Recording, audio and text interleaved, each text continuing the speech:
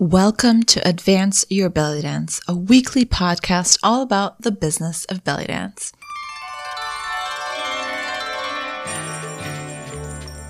I'm your host, Jana, and every week you'll get belly dance business tips you wish your dance teacher told you when you first started.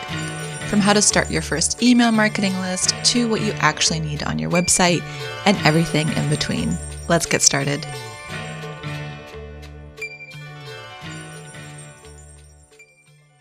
You may have heard about brand values for big brands, but did you know you too can use values associated with your own personal brand to help create your marketing? Whether or not you like to think of yourself as a brand is irrelevant because you're probably already doing this without thinking about it. But if you lean into it, it can help you when you're stuck with what to come up with next when it comes to creating copy or even new products. You probably already know your values, you just haven't taken the time to sit down and write them all out. So I want you to list out all the values that are important to you and then go back to that list and circle the top 5. Now, of course, you can have more than 5 values, but these 5 are the core of what you're all about. So for me, that's transparency, inclusion, humor, growth, and creativity. And whenever I don't know how to move forward with a project or need ideas coming up with content, I refer to these values and how they tie into my business.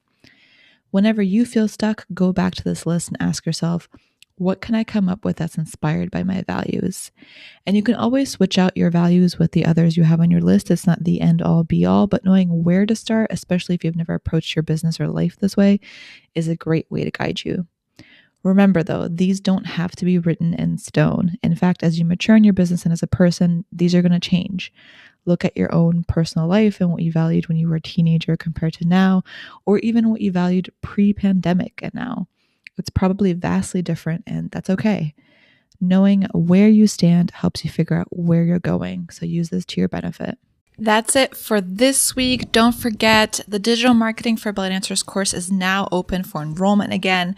This online course is made for belly dance business owners like you, where you'll learn everything about which online marketing strategies and tools to use, from how to brand your business to how to create your content strategy to get more students and everything in between.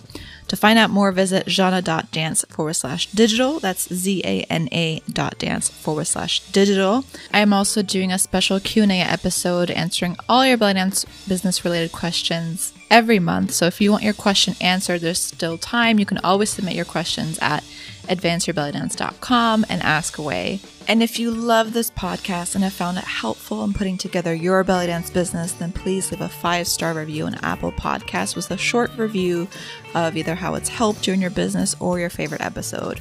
It'll take less than a minute, and this really helps other awesome dancers such as yourself discover the podcast. And if you ever want to reach out to me on social media, say hi or ask any questions or leave any comments, you can find me on Instagram at Jana Dance. That's ZANA Dance. Thanks again for listening, and until next time.